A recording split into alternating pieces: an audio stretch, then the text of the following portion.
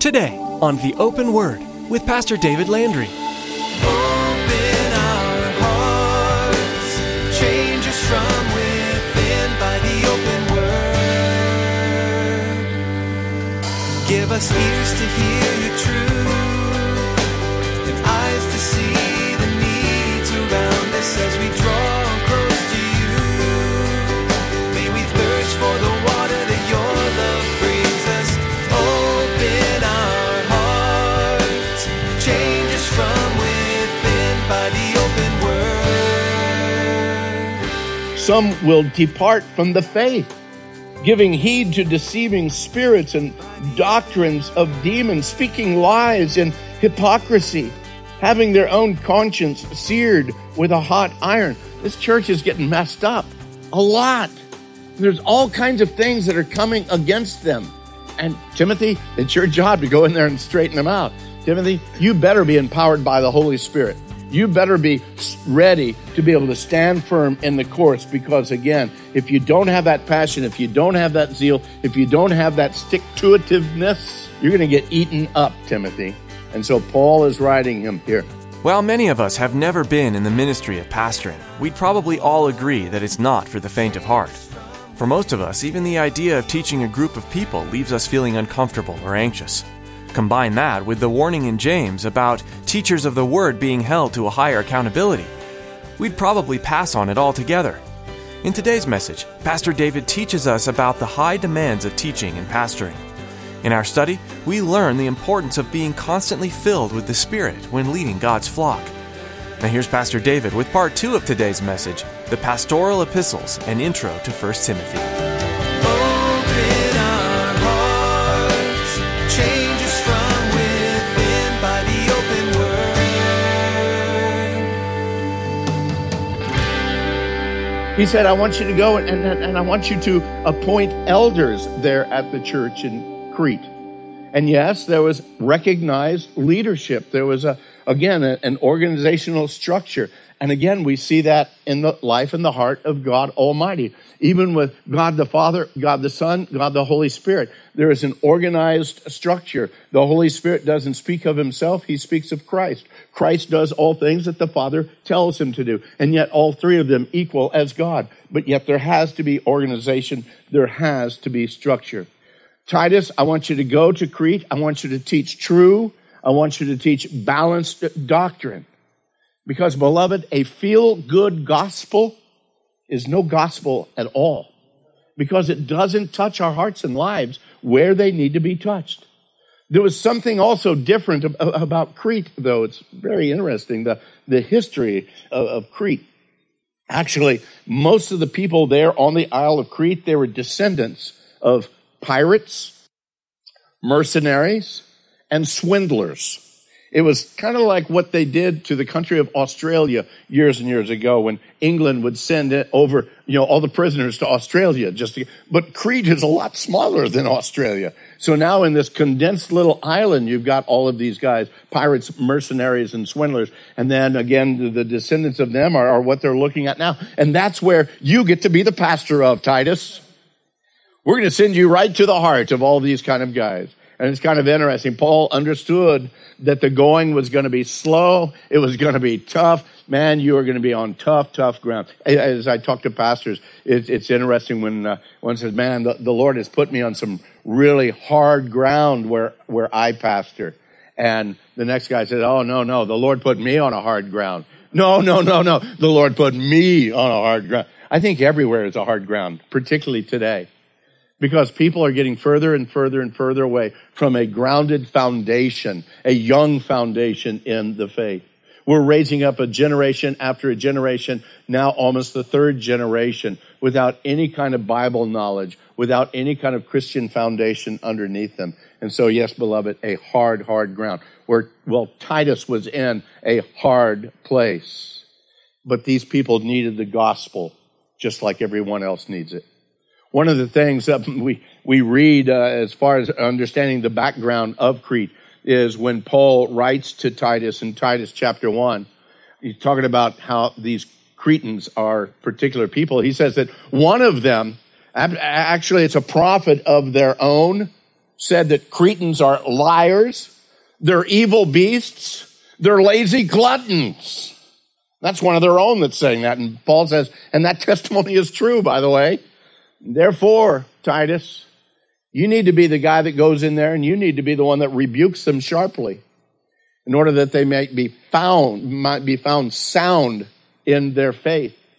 Titus, you've got that job to do. As we get into this study, we understand that we're speaking of the pastoral epistles. Well, what is an epistle? Well, that's easy. It's a letter. It's a written communication. And Paul wrote many epistles. He wrote, again, the epistle to the church of Rome, the epistle to the church of Thessalonica and Corinthians and Ephesians. They're all letters. These particular ones, the pastoral epistles, are called the pastoral epistles because he's writing them to two men who are pastors, Timothy and Titus. And we're going to see in there, it's some instruction for leadership in particular, but even beyond that, it's a good word for all of the church as we read it and as we look at it. It was, yes, written to individuals, but it was also good for the entire church. The first few verses of each one of these books tells us, again, who wrote the letters, to whom it was addressed or written to. The letters were written over a time span, actually, of only about 4 years. It's kind of interesting when we look at this. The ones that were written first were actually 1 Timothy and Titus. These were written, they believe, between two imprisonments of Paul's. Paul was in prison in Rome twice. Between that first imprisonment and the second is when he would have written 1 Timothy and the book of Titus. 2 Timothy was actually written when Paul was in prison a second time, which was also the final time, because from that point in time, Paul was executed. We understand all of this was written around AD 64 to about 67 in that time frame of years. We understand, man, this is just shortly, we're talking 30 years after the crucifixion and the resurrection of Christ, and the churches that have been started being stabilized, but then all of a sudden they're starting to go off balance and out of kilter, receiving to themselves wrong doctrine, wrong teachings. As we first look at Timothy, I want you to take your Bibles, if you would. We're not going to get in depth to Timothy this morning. This is just an introduction to it. But there's a couple of verses in here that I want you to pay attention to. There in 1 Timothy, we find out that Paul addresses some of the problems that he knows are going on in Ephesus. In 1 Timothy chapter 1, down in verse 6, we find out that some have already turned aside from the faith. Let me back up and begin reading in verse 5. Paul writes to Timothy, he says, "Now the purpose of the commandment is love from a pure heart, and from a sound conscience, and from sincere faith, from which some have strayed, having turned aside to idle talk, desiring to be teachers of the law, understanding neither what they say nor the things which they affirm." So not only have they gone away from the truth of the gospel, but now they want to be teachers of something they don't even understand. Paul is telling Timothy, man, you need to guard over that. Watch out for that, because they're already there in the church. He says that some have made a shipwreck of their faith. Look at verse 19, and again, I'll back up to verse 18 of chapter 1. Paul writes, "This charge I commit to you, my son Timothy, according to the prophecies previously made concerning you, that by them you may wage the good warfare, having faith and a good conscience, which some, having rejected concerning the faith, they've suffered shipwreck, of whom are Hymenaeus and Alexander, whom I delivered to Satan, that they may learn not to blaspheme." Now, there's a lot right there that we'll cover when we get there. But number one, did you notice? I can't believe it. Paul mentioned names. You're not supposed to mention names of people. Well, Paul did. Actually, Paul does that quite regularly in his writings. Hymenaeus and Alexander, we don't know if that's Alexander the silversmith that he speaks of elsewhere, or if it's another one. But we do know that here he says, "I've delivered them over to Satan." Are you kidding me? That's a pretty powerful statement. But the interesting thing about that, even as he says that, Paul says, I've done that in order that they might learn not to blaspheme. Maybe these guys are even brothers. They've gotten so messed up in their walk. They're so messed up that Paul says, man, there might be hope for them. Remember when we were going through the book of 1 Corinthians? And Paul said that one that was there at the church that was involved in sexual immorality, he says, man, deliver that one under Satan, or deliver that one to Satan in order that he might learn. And then in 2 Corinthians, he speaks about bringing that brother back so that he doesn't get absolutely, overwhelmed and undone because there's no hope. I don't know. We'll look at that when we get into the study there in chapter 1. He also speaks that some have fallen away, again, in chapter 4.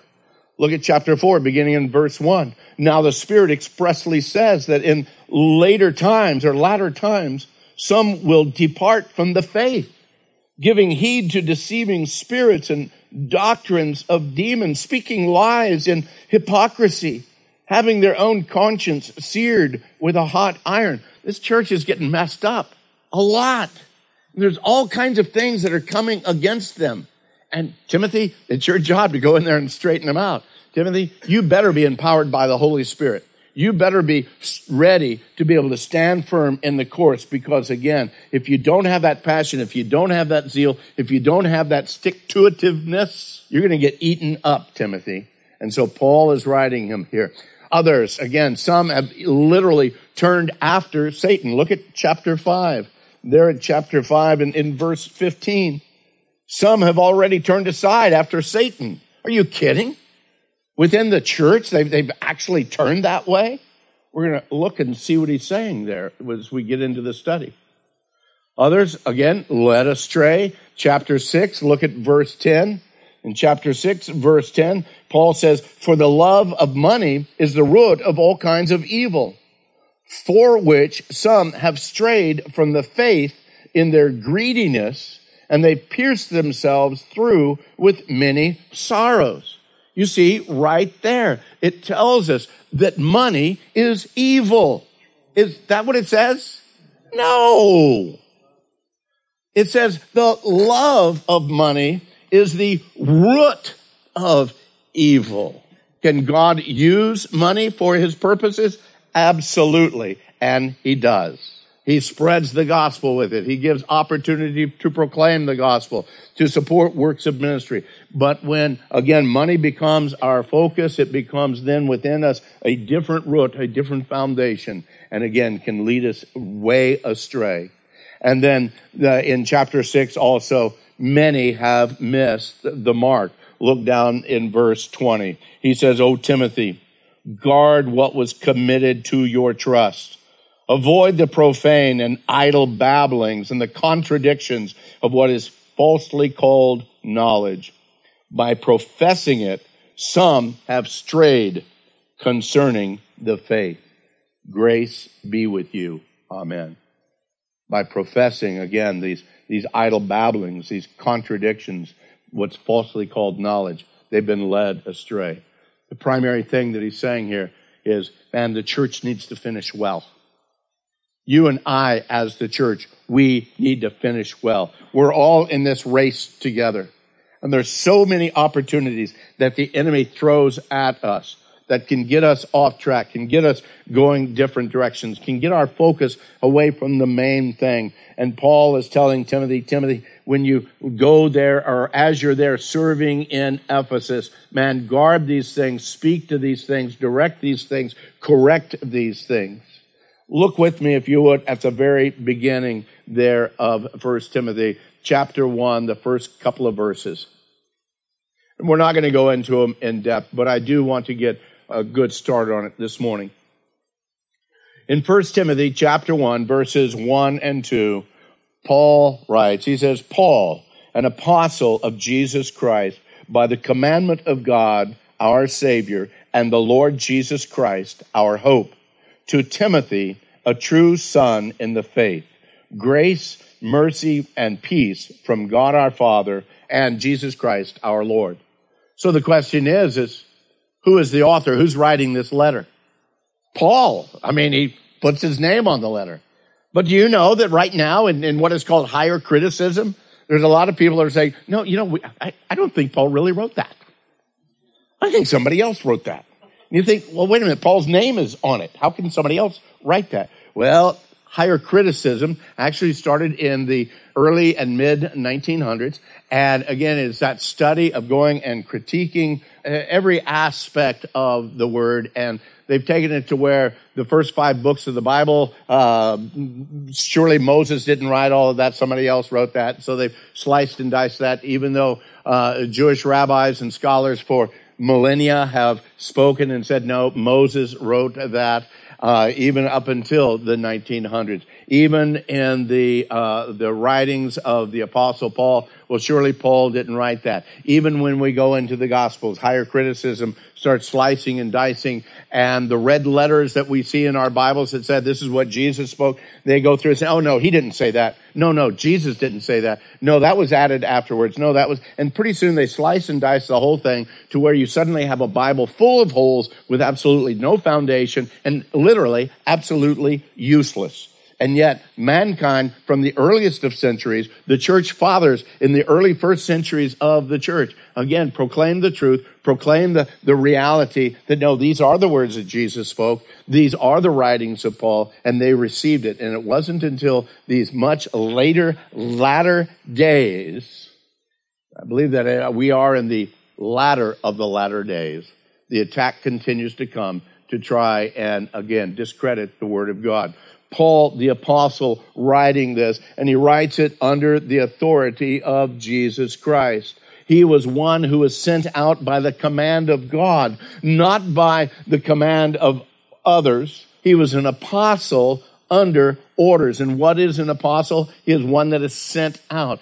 And in this state and time, he was one of the founding apostles. The position and place that those founding apostles had was authority within the church. Now we can look and, are there apostles today? Are there those that are sent out? Yes, they are, but it's not the same kind of authority. It's not the same kind of foundation of setting the church in order that was there in the first century. It is a command of what Paul says here, God our Savior. You think God our Savior. I thought Christ was our Savior. Yes, God and Christ. Again, God our Savior. But you need to understand that little phrase, God our Savior, very similar to what Mary said. Again, after she knew that she was going to be with child of the Messiah, the Christ of God, Mary in her Magnificat declares in Luke chapter 1, she says, my soul magnifies the Lord, and my spirit has rejoiced in God, my Savior. So she understood that thing. What we don't see here in our culture, in our day, is that God, our Savior, was an idiom of Hebrew. They understood what they were saying, why they said it. Paul understood what he was saying and why he said it. Again, both Old Testament and New Testament, we see that phrase, God, my Savior. He's called as an apostle. He's called by the command of God. And he's called by the appointment of, ordained by, and under the immediate commission of both the Father and of Christ to set in order and to proclaim the truth of the gospel. His call, as I said earlier, not the choice of man, not the will of man, but by the authority and by the appointment of God himself. And the book is addressed to Timothy. To Timothy, this young man who, as we go through this letter, we're going to find out that the power of that letter reaches much more than just that one man, reaches not only to the whole church, but it reaches to us even today. And Timothy, he says, you are a true son in the faith. Timothy began following Paul when he was a very young man. His grandmother Lois, his mother Eunice, both of them believed to be believers, sharing with him the truth of the gospel. We find out in the book of Acts that Timothy's father was a Greek. We do not believe that he was saved. There's just no, evidence of his salvation at all. As a matter of fact, he's not even in the picture other than that one little verse in Acts chapter 16 that says that Timothy's father was a Greek and that he's not in the picture at all. Paul might have been the one that even led Timothy to the faith. He speaks in verse 2, you are a true son in the faith. In the introduction to 2 Timothy, he speaks to Timothy as a beloved son. But he also speaks a similar title to Titus. In Titus chapter 1, he speaks of Titus, a true son in a common faith. So rather, as an older man in Christ who had discipled these two young guys, he uses that phraseology, or rather he led both of these young men to Christ. We're not certain on that, but we do know that the influence of the Apostle Paul on these young men was powerful to bring them not only to maturity in Christ, but then also to launch them out into ministry. Beloved, your life in Christ makes a difference. Your impact in the lives of the people around you make a difference. I asked the congregation last night, and I'll ask you this morning. We look around at the number of people that are in the auditorium this morning. Can you just think about it for a moment? Ponder perhaps a guesstimate of the number of people in here who are actually ministers that are in, maybe you can go a percentage-wise. You think, how many in this congregation right now this morning would be ministers? Let me help you. 100%. 100%. If you are a believer in Jesus Christ, everyone in here who is a believer in Jesus Christ, you are a minister of the gospel. No, you don't need to turn your collar around backwards or anything. You are a minister of the gospel if you know Christ as your Savior. The question comes, though, is this. How good of a minister are we? Not just from a pulpit, not just from a Sunday school classroom, but in the grocery store, in my neighborhood, at my workplace, at the restaurant, as I'm driving down now let's not even do the driving down the freeway thing, but I get too convicted at that one. What kind of ministers are we to the world that's around us? Because we are all called to the ministry.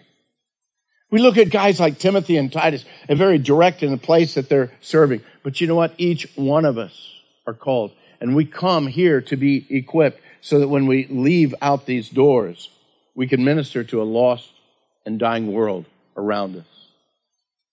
He tells Timothy here a little bit later, says, don't let anybody despise your youth. He was a young guy. Some think he was probably still in his 20s even. What is it in your life that people might look at and you might think, no, they won't listen to me because of this? And you can fill in the blank. Don't let anybody despise you because of your lack of education, because of your physical infirmities, because of your background, because of your ethnicity, because of your age, rather lack of age or too much age. Don't let anybody despise those things within you. Understand that God, through the power of the Holy Spirit, will and does and work through vessels of every sort, size, shape, age, ethnicity, background, education of every structure. Why? Because, beloved, it's not you. It is the Holy Spirit working and moving in you. Are you going to be the one that will allow God to touch and move in your life? God can and will do it just as he does and just as he continued to be in Timothy's life. He can and will be in your life. Open our hearts, change us from within by the open word. There's so much to learn from the pages of 1 Timothy, but sadly, we've come to the conclusion of today's message with Pastor David. You don't have to wait to hear another edition of The Open Word. Simply visit our website at theopenword.com and click on Teachings to download several past messages taught by Pastor David. You can also subscribe to our podcast to get each teaching as soon as it's made available. We're so glad you're part of our listening audience, and we'd love to connect with you. Find us on Facebook, learn more about us at theopenword.com, or just give us a call. We love hearing from our listeners. Our phone number is 520-836-9676. That's 520-836-9676. And if you live in or are visiting the Casa Grande area, Pastor David has an invitation just for you. Thanks, Chris. I'd like to personally invite you to join us here at Calvary Chapel of Casa Grande for a time of worship, fellowship, and studying the Bible. We meet every Sunday at 9 o'clock and at 11 o'clock a.m., and on Wednesdays and Saturday at 7:30 p.m. You can find our address and directions by visiting theopenword.com and following the links to our church page. I look forward to meeting you in person and sharing this journey of faith with you. Thanks, Pastor David, and thank you for tuning in to the Open Word today. May God bless your continuing study of God's Word. Join us next time for more from 1 Timothy right here on the Open Word.